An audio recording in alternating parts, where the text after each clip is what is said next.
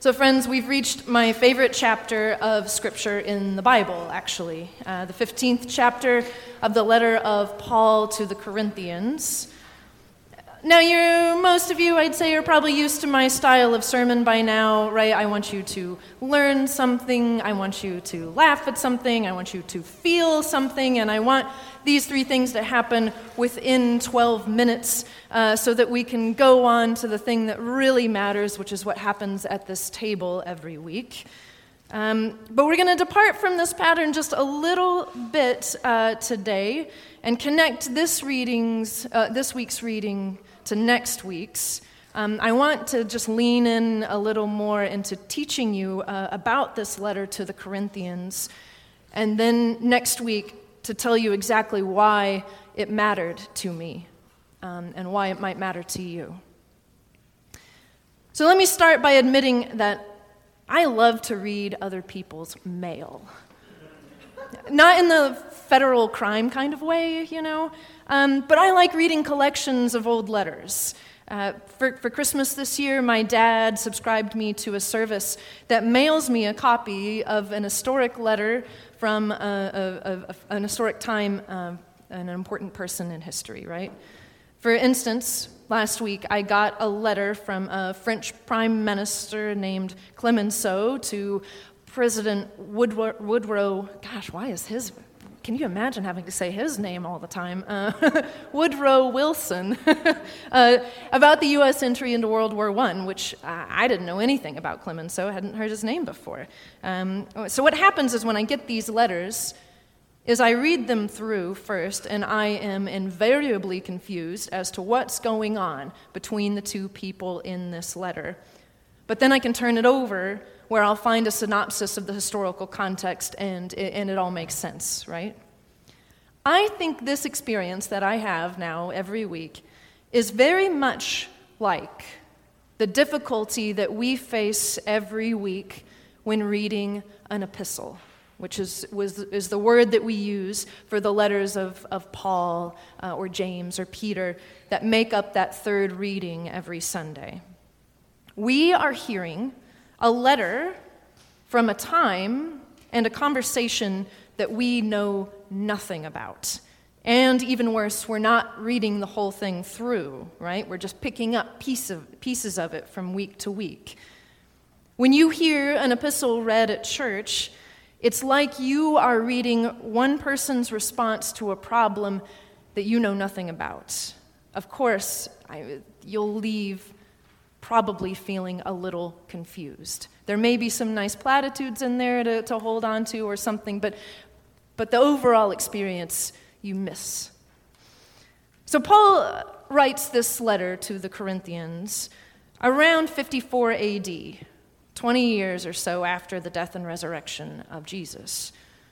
Now, Paul had traveled to Corinth previously and lived there for about a year and a half, we think, as he established the church, and then he moved on. He hadn't got far when word started to reach him about the church in Corinth, and the word was not good. There were problems, it seems. If you can possibly imagine a church with problems, I don't know. And it seems that the Corinthians also wrote him asking some specific questions for advice on how to deal with certain problems, for some answers.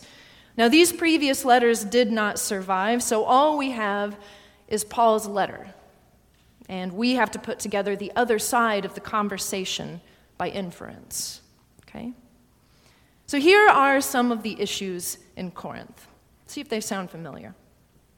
Have you ever heard of a church that was divided over its leadership? Where, say, half the congregation felt that a certain priest had the greater gifts and abilities, and so they were never quite happy with the new one. Or maybe the other half felt like the new one had everything and resented all the people who liked the last guy. A place where camps emerged and politics came before friendship. I don't know about y'all, but I've been at that church, and this was happening at Corinth. Or have you ever heard of a church that proclaimed big ideas about equality and justice and breaking down the barriers through the work of Christ, but then turned around and made divisions about who could or couldn't receive the Eucharist, maybe. Maybe you've heard of places where longtime members acted in a way where new folks were ignored or left on the outside if they weren't of a certain social standing. This was happening at Corinth, and it sounds familiar. And I know this last one's going to be a stretch, but now imagine a church divided by issues of gender, or sex, or sexuality, what's acceptable for people to do with their bodies and with whom. Can you imagine? Now, this one actually is a little funny because when you get into the specifics of the problem at Corinth, it seemed to be that these new Christians were getting caught up in the ecstasy of their new religion and were, as a spiritual practice, abstaining from sex in their marriages. Like, this is the specific problem that Paul spends most of his time addressing. But you understand, there are plenty of issues around that, and the topic does have relevance in every church as long as there are human beings who make it up. So by the time we get to chapter 15 today, we have covered a lot of ground with what's going on in Corinth, right? And Paul leaves the most important question for him until last, and we'll pick that up next week. It'll be continued, the question of the resurrection of the dead.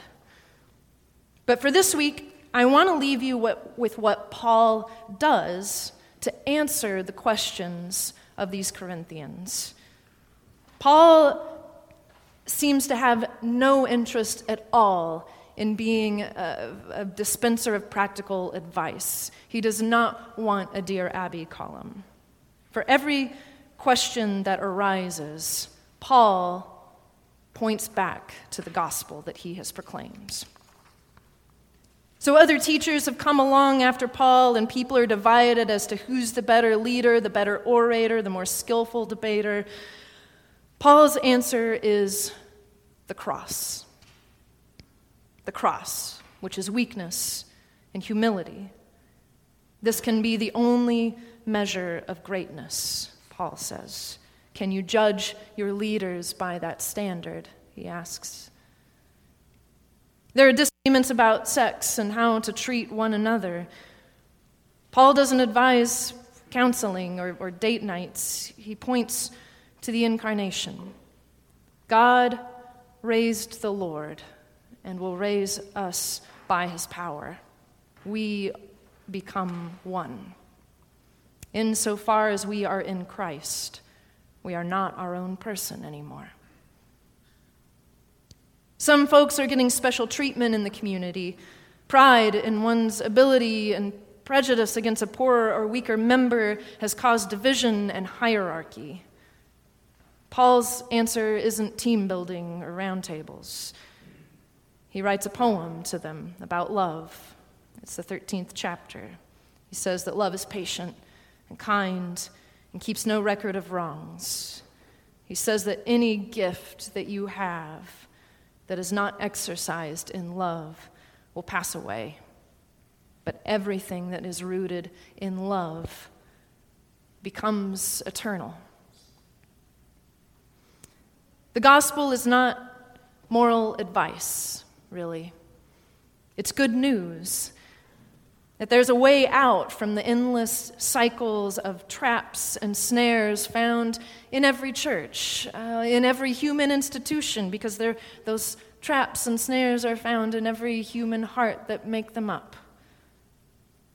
May you find the gospel written anew on your hearts when you face these questions.